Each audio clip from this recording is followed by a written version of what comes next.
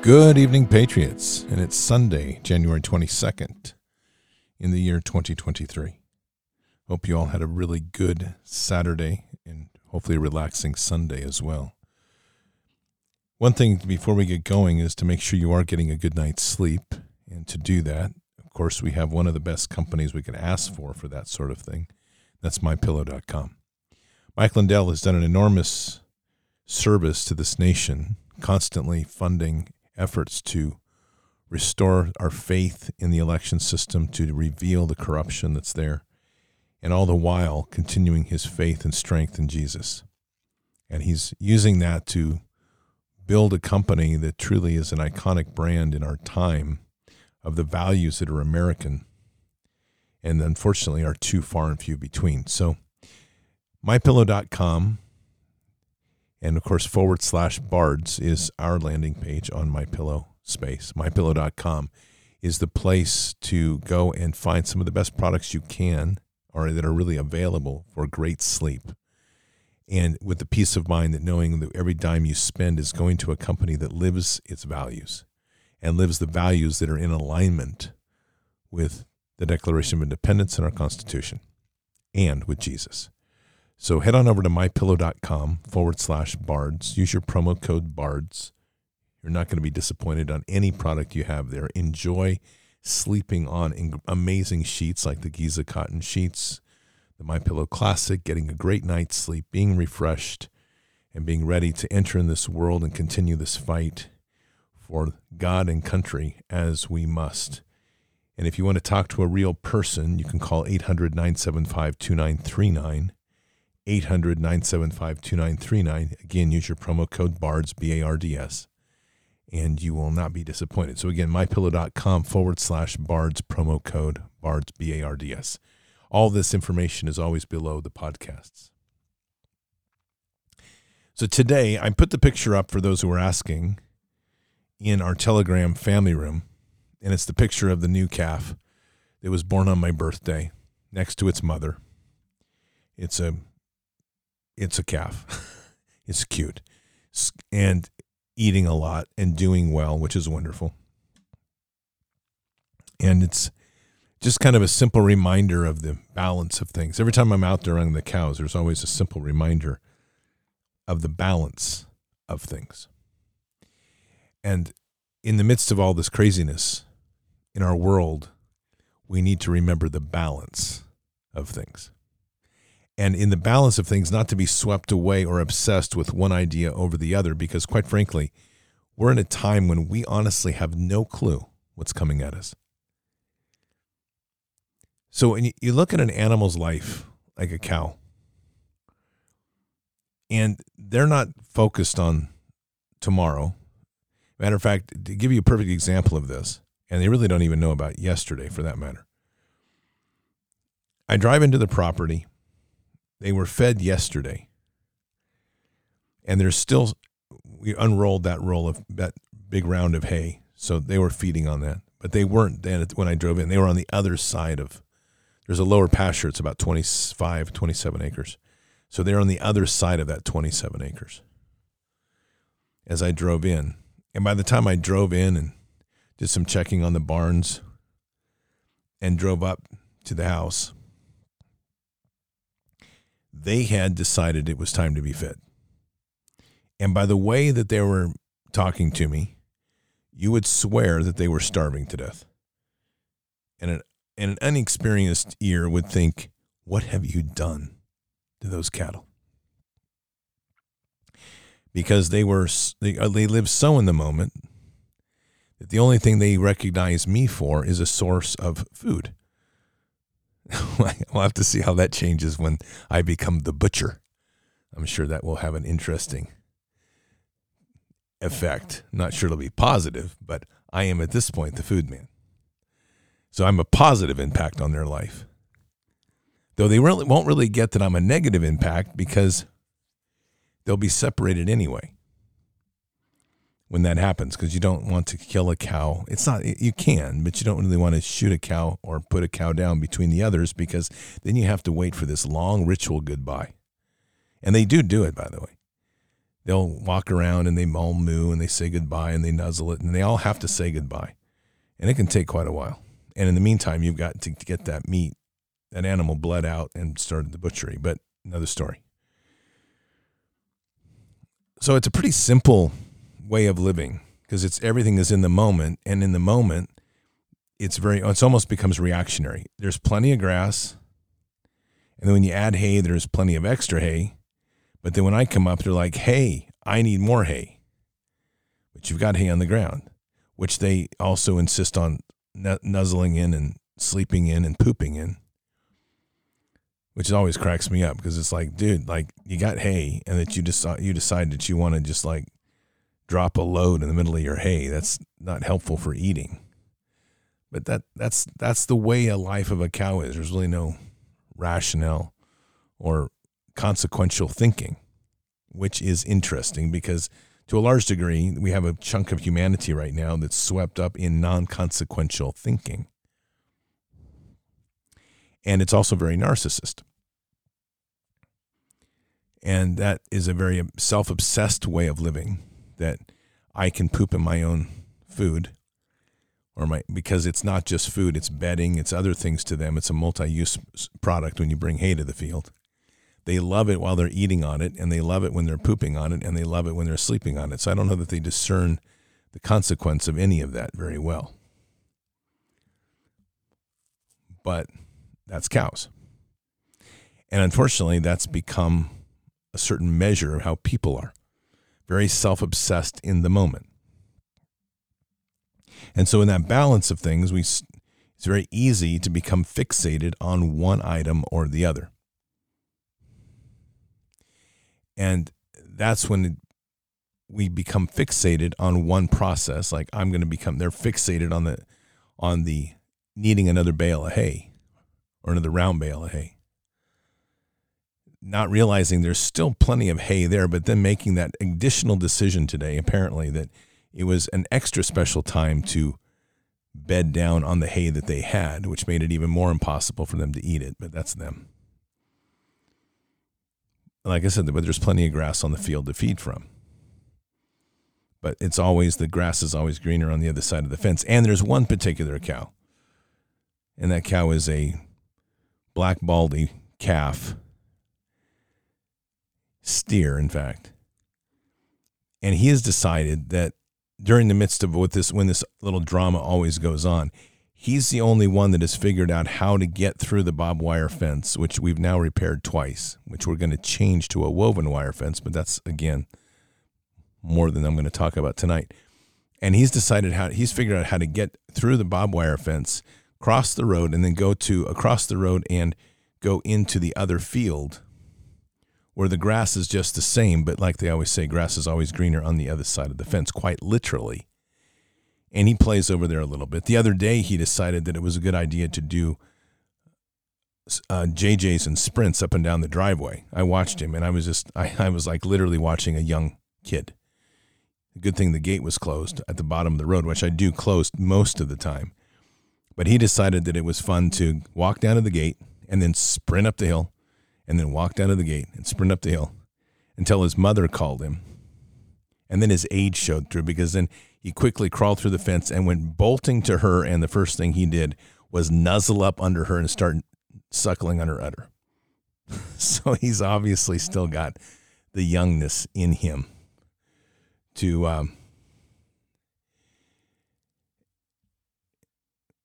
be what he is, right? All this ultimately relates back to us. And of course, I'm always blessed on the weekend because I have great conversations with people. And in so doing, I have conversations that take us to places and considerations of where we are. And that ends up being a lot of my weekend, is to reflect a lot on where we are, where we're going, and how God is leading us. And I'm blessed to have some really good people in my life that enjoy those conversations, that have great wisdom to share, and give me things to feed on in my mind. Henry David Thoreau wrote, "Things do not change. We change." There's a lot of wisdom in that statement. And so when we're in this place right now, when artificial intelligence is knocking things out at full speed, and the World Economic Forum is telling us what our future is going to be, that we're not going to own cars, we're going to eat bugs, we're going to eat lab-grown meat, we're all going to be living in 300 square foot low-carbon footprint boxes, we're going to be digitally integrated, we're going to have chips in our brain. And I'm driving out in this rural area, which is about a 35-minute drive, 40-minute drive from my house. And I'm looking at the scenery and I'm looking at the people around. I've never seen more cows being raised right at this point, other than the time when I grew up here, when it was even more rural. And that's really heartfelt, because people are hearing and feeling the change in the world, and you're starting to see cows in places I never thought I'd see them. And it's wonderful to see, because that's taking responsibility for the food. And I drive on out and I see sheep, and I see people building barns, and I see more cattle, and I see horses, and I see the wild turkeys, and I see the amount of work that are being done on fencing to build new pastures. And I really realize how much of what we're being told is trying to change us, rather than we just being constant with who we are. So much of the world and the propaganda in the world right now is trying to change us so that we will accept change, rather than us just saying no. And we're falling for it. Another great quote by Henry David Thoreau: "It's not what you look at that matters, it's what you see."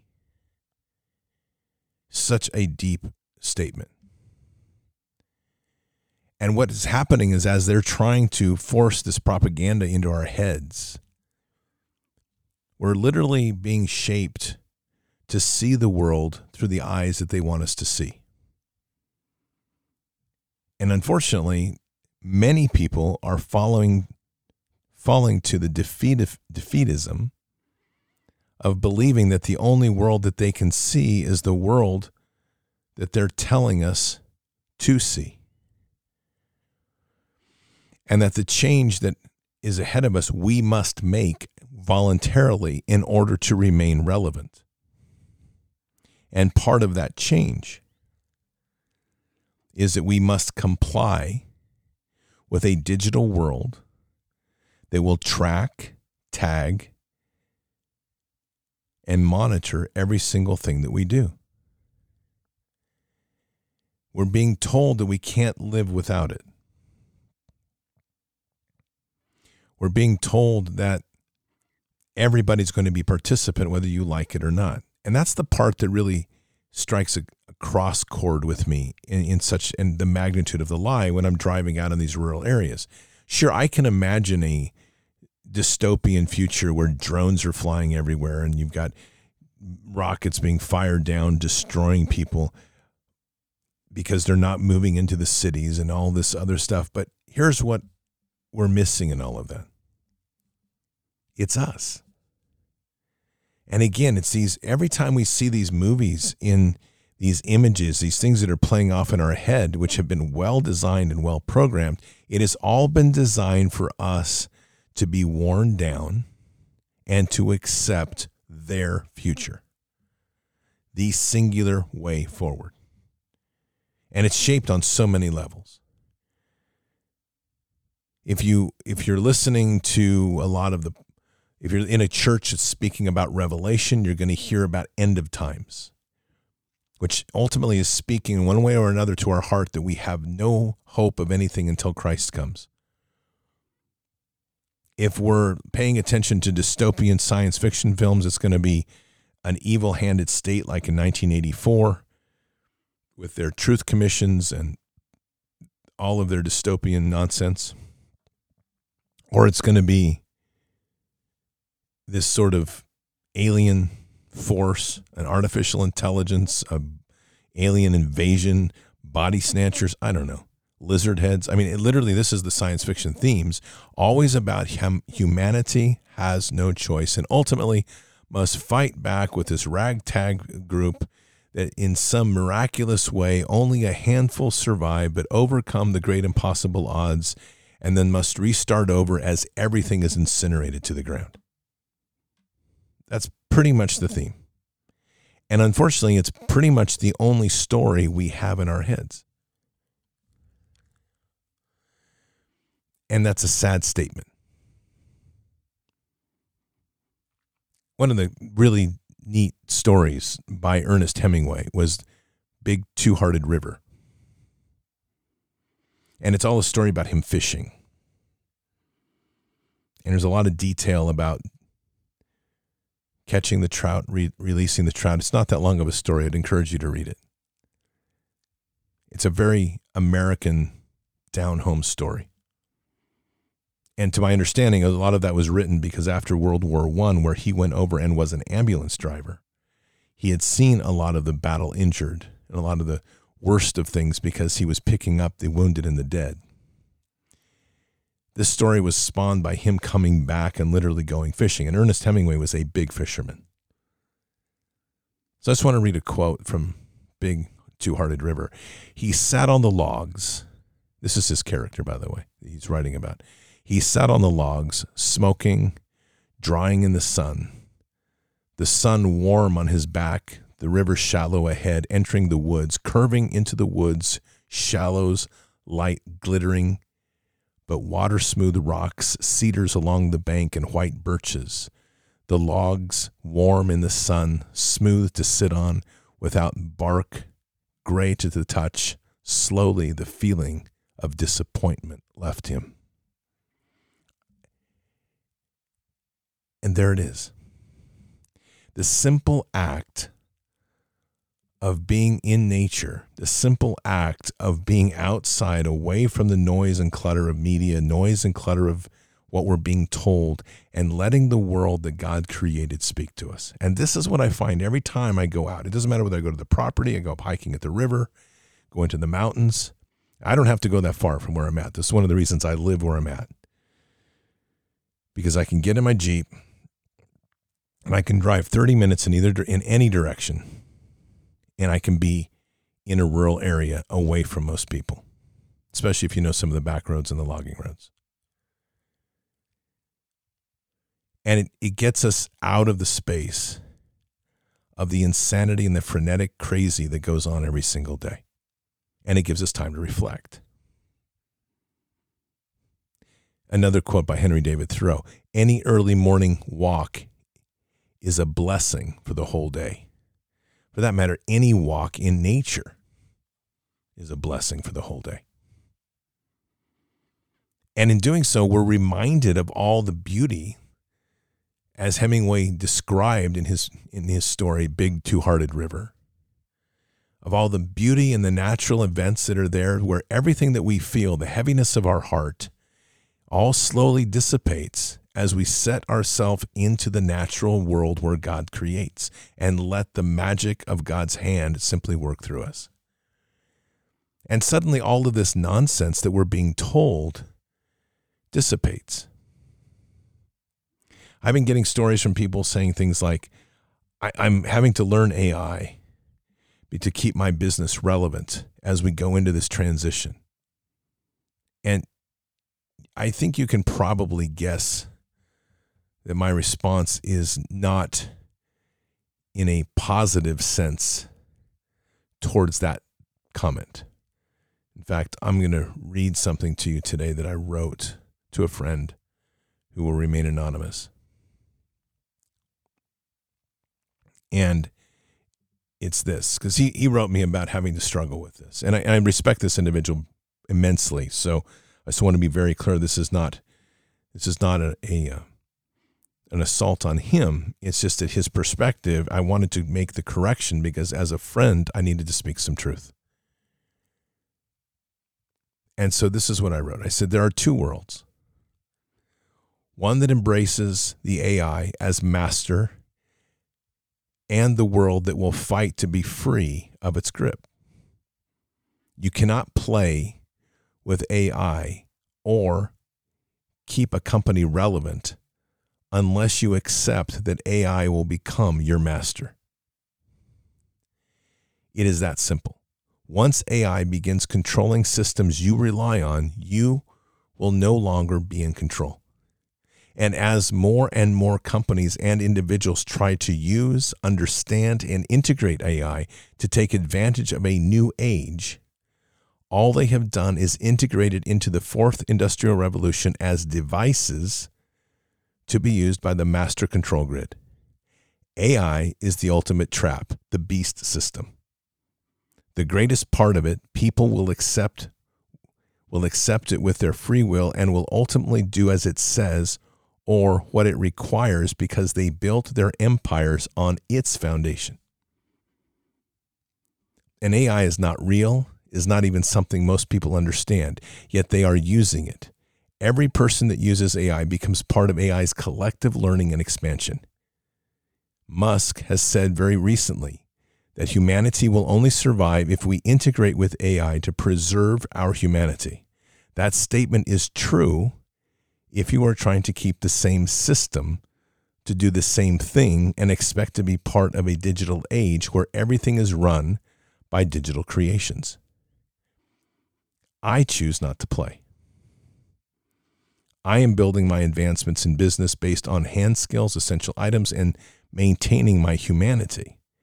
There is a breaking point coming, however.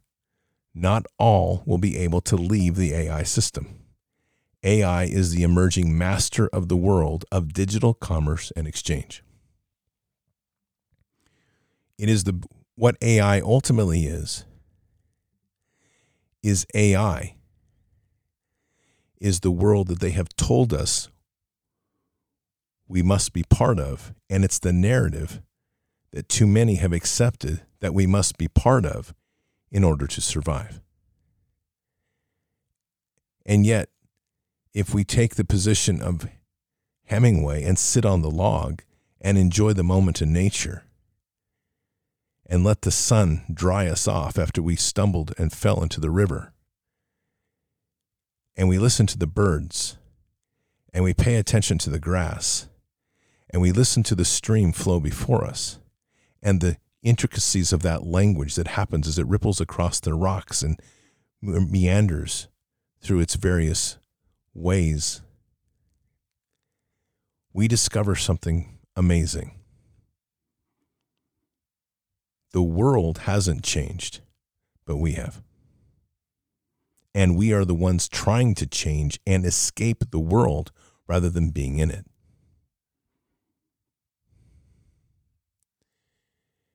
And there we are. In this amazing time where it seems so insane and we're so much out of control, every one of us in one way or another is seeking to put things into a framework of understanding. I have mine. There's others that are scriptural. Mine is a hybrid. And we become, each of us, fixated on the perspective in one way or another of how we see the world from the knowledge that we have. And every single one of us is wrong. And every single one of us is a little bit right. And that I know, because we're human. But what we're doing when we go through all of this is that we are shaping our way that we see the world. Again, the same quote from Thoreau. It's not what you look at that matters. It's what you see. When I sit and I looked at the cows today, and they're content, what they saw was me. That created a auto response of him equals food equals bellow, so he knows that we want more food. They're not hungry, but that's the world they see.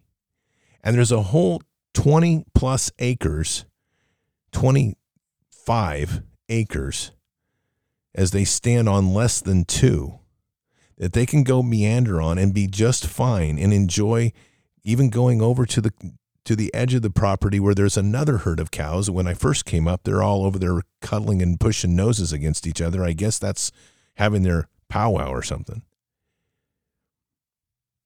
But all of that, it vanishes, because when I drove in, the world that they saw was me, associated with tractor, associated with round bale, associated with open gate, associated with chug up the hill, drop the round bale, cut the wrapping off, and they then can feast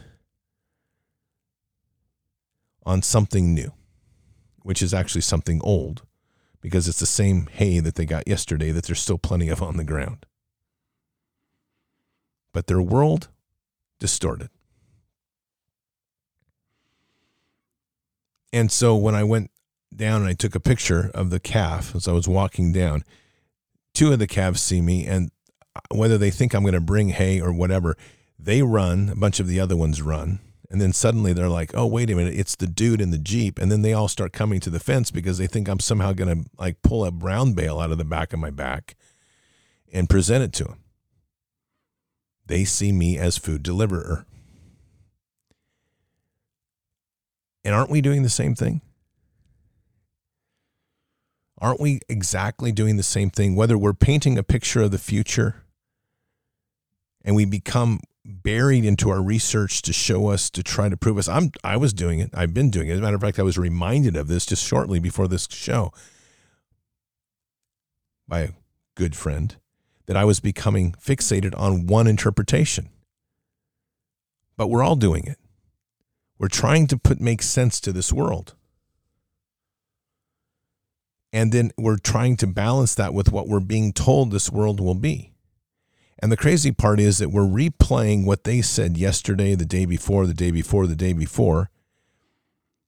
And then we're looking forward to okay, what does this mean for the future, the future, the future? And we're missing what God presented to us in the day.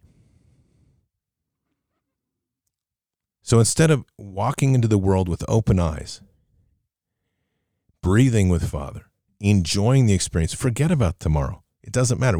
By the way, we have zero control over what's coming. And I guarantee whatever's coming will not be any easier to deal with if you spend all your time trying to figure out what's coming. And I guarantee you that what's coming won't be any easier if you obsess about what they've been telling you that you're supposed to obsess about for the last 3 weeks. Wisdom tells us that as we are working around and we're coming up with things and we're looking at our world around us and we're trying to build a place where we're more reliant on the skills that God gave us, what we discover is the true power and sense of who we are. We're not cows. At least we shouldn't be. Unfortunately, many have succumbed to that. In fact, I think it's even possible now to self-identify as a cow, and you can probably go to school and ask for a milking udder or a milking machine or something for your udder. I don't know. Nothing at this point would surprise me. And that'll be the next one. Johnny has self-identified as a cow, and the school has provided a milking machine for him. Nothing would surprise me at all. And he's only eating grass now. Whatever. But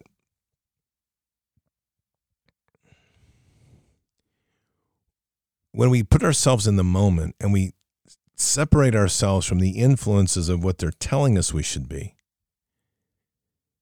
and we're separating ourselves from the anxieties or concerns or obsession of what is to come,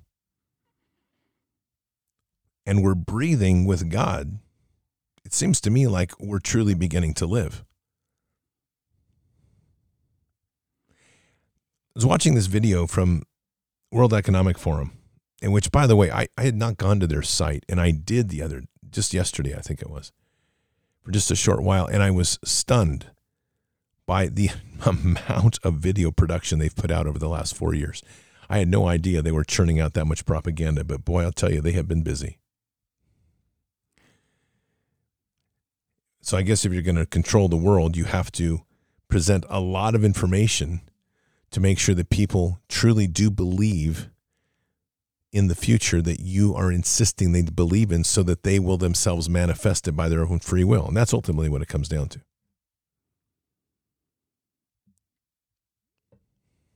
So what happens when we start to shut all that off? And we start to let our minds work and start to see things and issues around us? We start to put more reliance on what we can do. I would argue that if every single person was to unplug from the system for a short time, a few natural things would start to surface. Number one, their minds would go through a process of slowing down a little bit because there's so much noise in the air. Number two, they'd have to start looking at the world they had before them. No matter what the station is, they'd have to pay attention to it. And that would spawn certain things. Maybe there would be a realization that the house needs to be cleaned, or maybe there's a realization of certain duties that need to be taken care of. And then there would be this next level of like, wow, like how am I going to self-sustain if I don't have money? What am I going to do? I think these are natural occurrences when we start to unplug from this machine that is constantly running in our heads 24/7. I go back to the cows. The cows love hay, but the cows understand very well how to graze. That's well in their capacity, and they do. And unless there's a fence where they can't get through, trust me, if they run out of water or run out of food, a couple of things will happen unless you've got them strongly penned up. They will go through your fence, and they will find one, water or food or both. It will happen. So they're not so dumb as to simply wither away and die. Unless, again, you have such a fortified barrier that they can't escape. So there's a couple of parts about that we should look at from a human point of view. Right now, people are making an impenetrable fence and believing that they can't get through it. And if they don't adapt, they will die. They're believing this. And why are they believing this? Because they're being told that this new generation of existence is going to be reliant on digital everything, and that you're going to have to deal with digital money, and you're going to have to deal with robotics replacing your job. But everybody is going to be a servant to this machine, and the only way you're going to survive is if you integrate with it to save humanity. But what people aren't saying is, but I don't want to be part of that system, because that system has built a prison for me already in my mind. I can't escape it. The only way I can be in it is if I accept it and its rules, and then I am imprisoned. So don't imprison yourself. Set yourself free. That means think differently. It means be in the moment, be with God, experience what's before him. Don't worry about tomorrow. I don't care I've had this, having a lot of discussions with a number of people about some theories on, Duncan did his show on it the other night, on this theory of kind of a spiral overlaying realities and quantum interlacing realities. It's all really good mind exercises. But at the end of the day, it's just mind exercises. Because the patterns that we're looking at in our life are happening as a greater awakening is happening in the public. But the real great awakening that needs to happen is our realization that we need to live in the moment. That's the ultimate awakening for me. Because once we destroy the influences that are driving us to obsess about the past or worry about the future, and we truly kill those off, which means that we are truly being resurrected and reformed and reborn in the presence of Christ to breathe and be in the moment, we're now fully alert and aware, connected and living. And so back to those World Economic Forum videos, because I was looking for something in particular for Luke from VOR, who's been on the show a couple times. I didn't find it, by the way. I think they've actually erased it, which is kind of funny. But anyway. And I was watching the series on the medical stuff, and I was looking at was all of these advanced medical practices. They're talking about brain scans and looking at tumors and looking at these mechanical robots repairing hearts. And it just settled over me in a massive way. It's like God just sat down and said, "How do you like that fiction?" I went, "Wow, that is really a fiction, isn't it?" He's like, "Yeah, it's mockery. It's mockery of what I've given each and every one of you. Because if you truly have trust in me, and you can truly master the loving and forgiving heart, and you can truly let go of this noise machine you're in, there's nothing through prayer and through your presence in the Holy Spirit that you cannot heal. Nothing.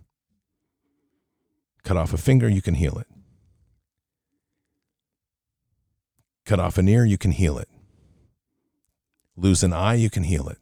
You don't need a machine. You don't need the med beds. You don't need a robotic thing pulling an eye out of one other person to stick an eye in you. You don't need an eye being grown on the butt of a rat. That's their game, because it's mimicking and mocking God at the same time, because they can't create. But God has given us everything because of who we are as beings. The problem is that we're so separated from that true core of who we are, that anchored core of sitting on the log and enjoying the presence of the Holy Spirit and connected with all things alive and real in the world. We're walking on concrete. We're walking with rubber shoes that separate us from the earth. We're walking in a world that's in a fantasy land because our minds are wrapped around the latest movie, the latest headline, the latest threat. And all of that is in our head, churning 24/7. I mean, it's literally like a ticker tape running all the time. And all that noise and confusion, it's limiting what we have as the greatness in us for our gifts and talents. We have to unplug. We have to step back from this craziness. And we have to start finding a way ahead here that's going to put a lot more focus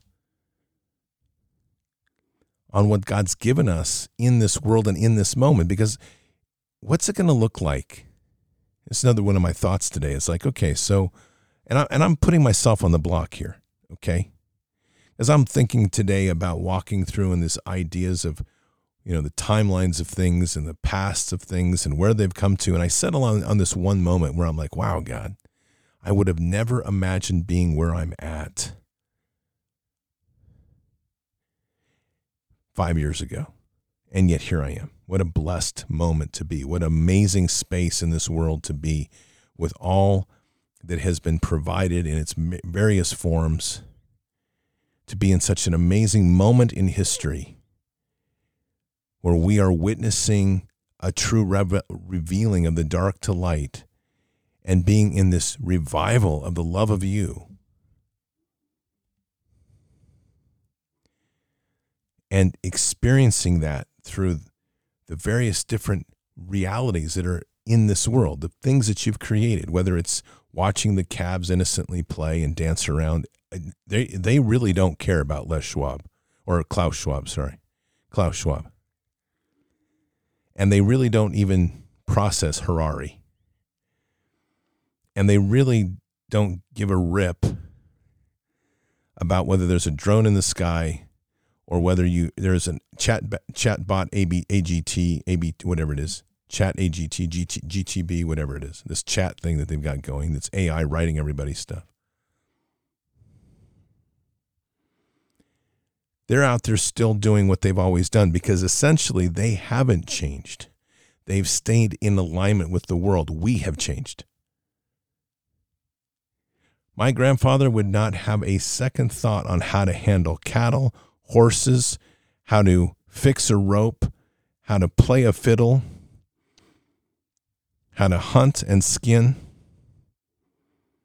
how to fix a saddle, build a satchel bag out of leather, repair his Bronco,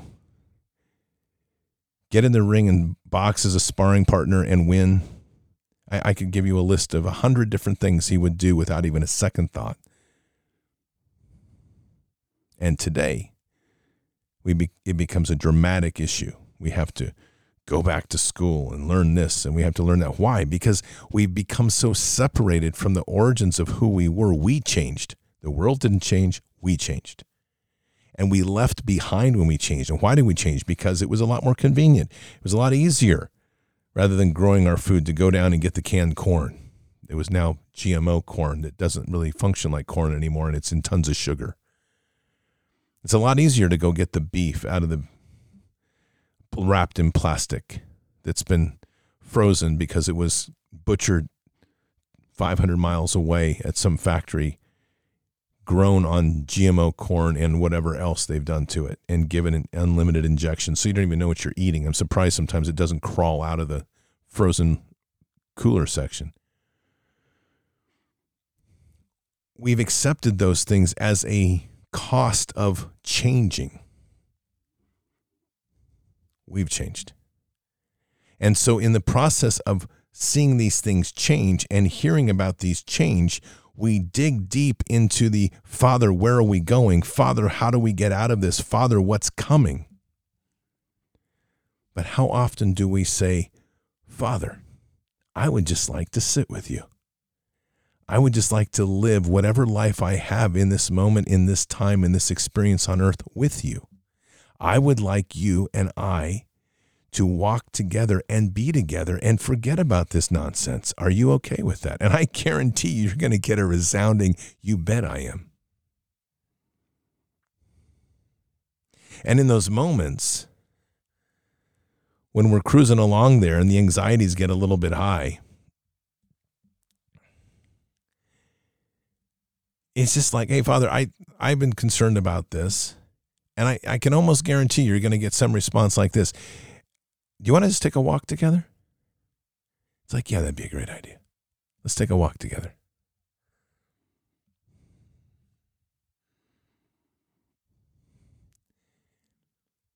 Henry David Thoreau, could a greater miracle take place than for us to look through each other's eyes for an instant? How often have you asked to look at the world through Father's eyes?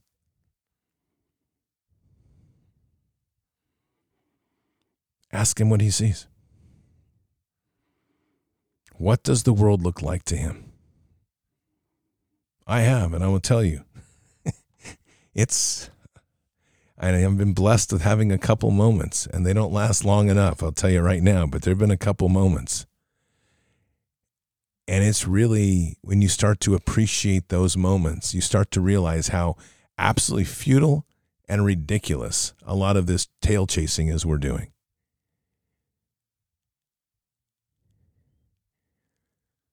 We start to appreciate the innocence and the joy that young animals have in the world. We start to marvel at the perfection in which a child sees the world. And we should start to look at ourselves and go, what the hell happened to us? That doesn't take away our need to be protectors of the children. It doesn't take away the fact that we've got an evil nemesis that would like very much to enslave us and turn us into their latest serving at a dinner party.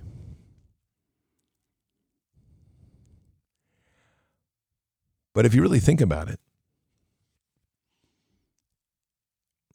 if we were all in alignment in living in the joy of this moment with Father and in alignment with Father, they would have no power.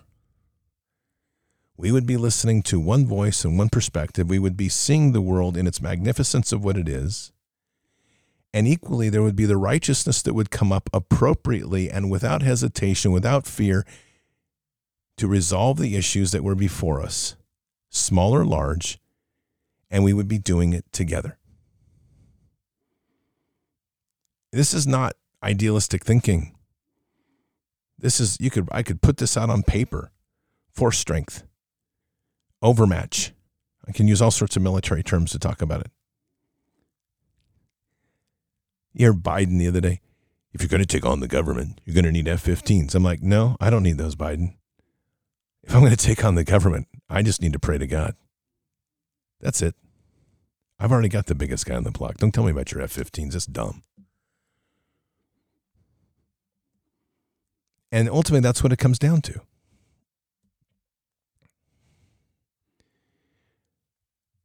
So, where we are right now is a choice. And it's really a choice of how we choose to live in the days that we have. Not a single one of us knows how long a life we have. We like to, I would say there's probably more enjoying this than there should be, but people looking around going, oh, another one died because they took the vax. We really shouldn't be reveling in that. Because we don't even know what our own clock is. So put this in a different perspective. If your last moments in life end up being obsessed about something that Harari or Klaus Schwab or the World Economic Forum or Biden or Kamala Harris, to even add another nightmare to this mix, if that's your last moment of thought of worrying about something they said they will do to you, just consider that being your last thought before you drop dead suddenly. And take that one to heaven and explain it. So, how did your life end? Worrying about Kamala Harris? Oh. Was your heart with me? To be honest, Father, no, it was actually worrying about Kamala Harris. Was she in your house? No. Okay. Was she threatening you with a weapon? No. Where was she? About 3,000 miles away, we think. Oh. And you were worried about that? Yes. Oh. And did the words fear not mean anything to you? I wasn't on my mind right then. Oh. Okay. I don't want to have that conversation. Okay, I'm just being straight.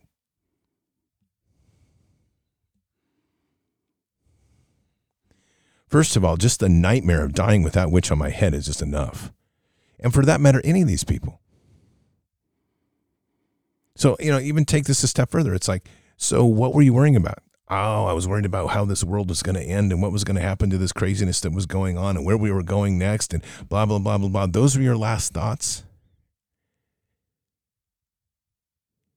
And it'd be like with me, and I could just see that something like that happening, seriously. And it'd be like, did you pay attention?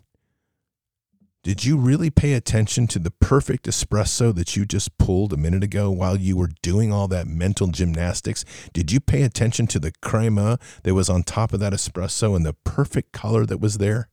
Do you realize that was part of the world I gave you? Did you pay attention to that? Obviously not, Father. And yet you said you love coffee, and I gave you the best ever. See how that works? If we're really focused into the gifts and the talents and the passions that we have, and we're not going to fear anything. I ask myself this, and I don't have an answer to this, but I want to leave you with this in a sort of a rhetorical sense. What happens when we stop believing in them and start fully believing in God? What happens when we stop worrying about what their next play is and what is going to come down the pipe and start worrying and focusing and believing fully in God? Because when I do that math, and I challenge myself with this constantly, when I do that math, every single time I come up with one answer, we win. Not in a little way, like a big way, and almost instantly, we win. All right, folks, we're going to revive the Nephilim. They're going to come walking on the earth. Okay. I got God. You should be afraid. No. Don't really care. We're going to tear your head off. Okay. Cool. If God wants that, if that's his will, great. Otherwise, I'll throw a rock between your eyes and I'll drop you like a stone.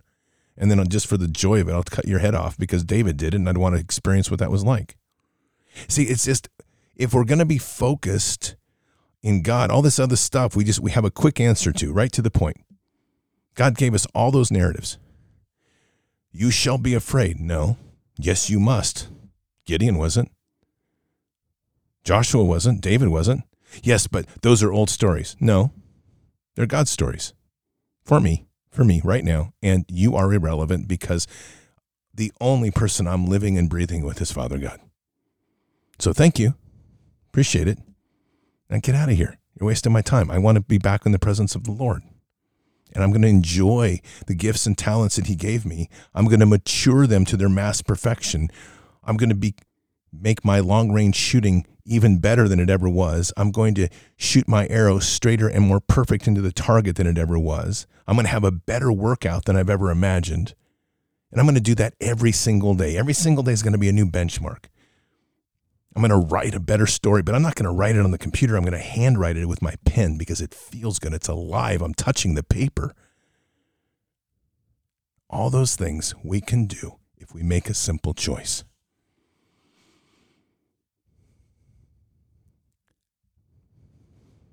It's not what you look at that matters.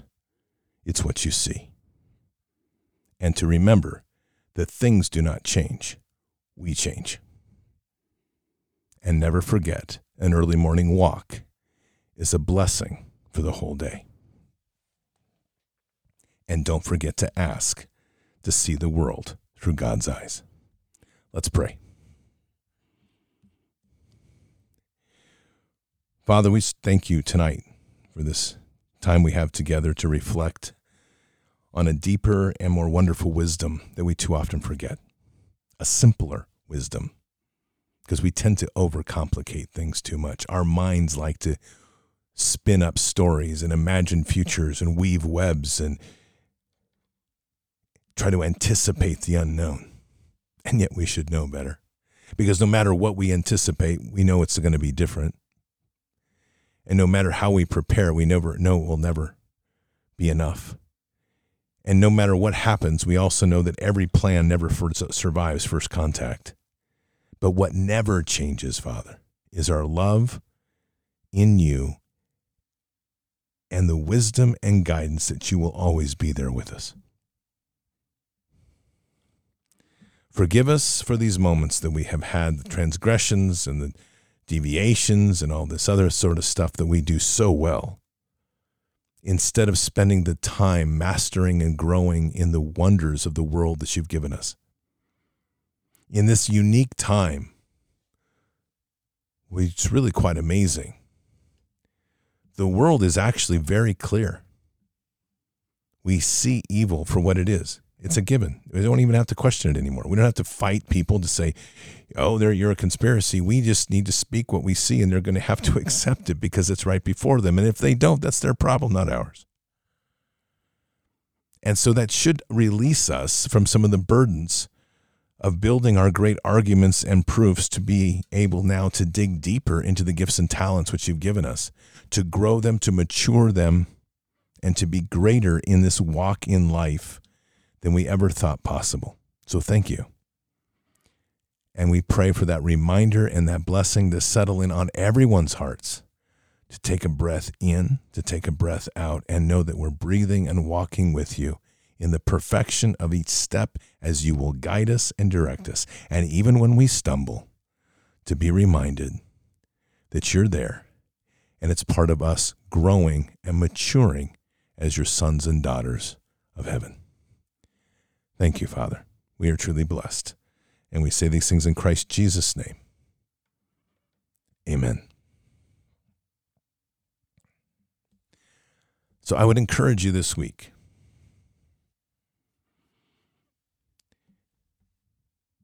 to continue to listen to Bards FM, because it is your favorite show in the entire universe.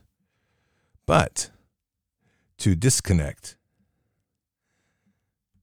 from much of the news that is out here, to focus more on what's around you, to reflect on the fact that we don't know how long we are here, and to strive to achieve a greatness in appreciating every moment that we live. Our time has value. We don't have time to waste. The urgency really isn't of urgency of stocking more ammo or counting more silver. The urgency is only that we need to live more fully in Him. Because every moment that we have here is a moment that we will never get back again, but a moment that offers the greatest glory and wisdom that we could ever imagine. So keep your head up and your eyes forward. Never bow to evil, never relent, always press into the fight. God is with us. He'll never forsake us. And in the end, God will always win. But we are here in this time, in this place, for just such a time as this. We are at war. So walk boldly and fearlessly with Christ. Occupy the land. Expand the kingdom. Subdue the enemy. Mission forward. Patriots, I wish you a very blessed evening. I'll see you tomorrow at Bended Knee. Until then, or until the next time, God bless. Good night. Thank you. And out for now.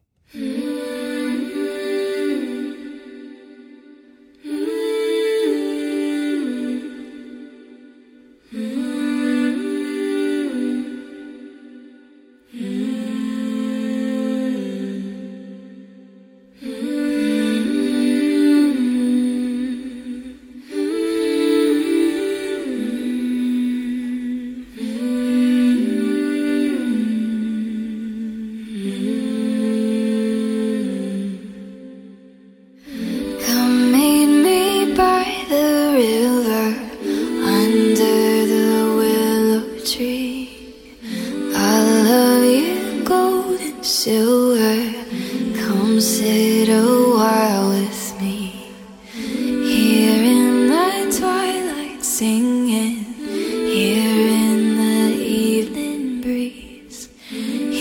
tonight I'll be waiting.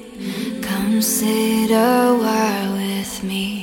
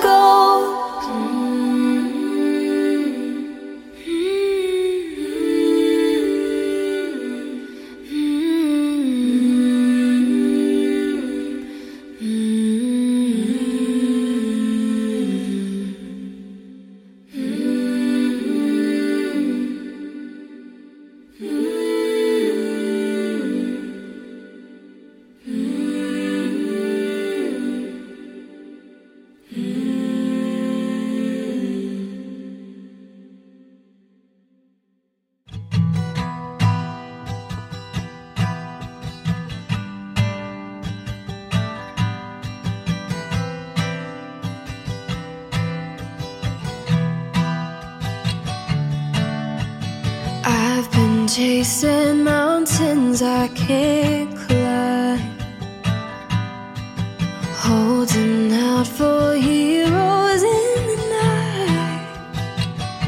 I find myself here in the dark. We learn to fight and learn who we are, but I am raised up to face the stars, full of light. And we are wild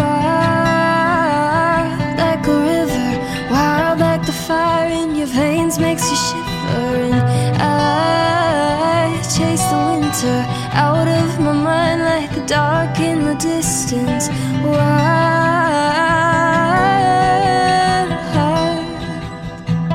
we are wild.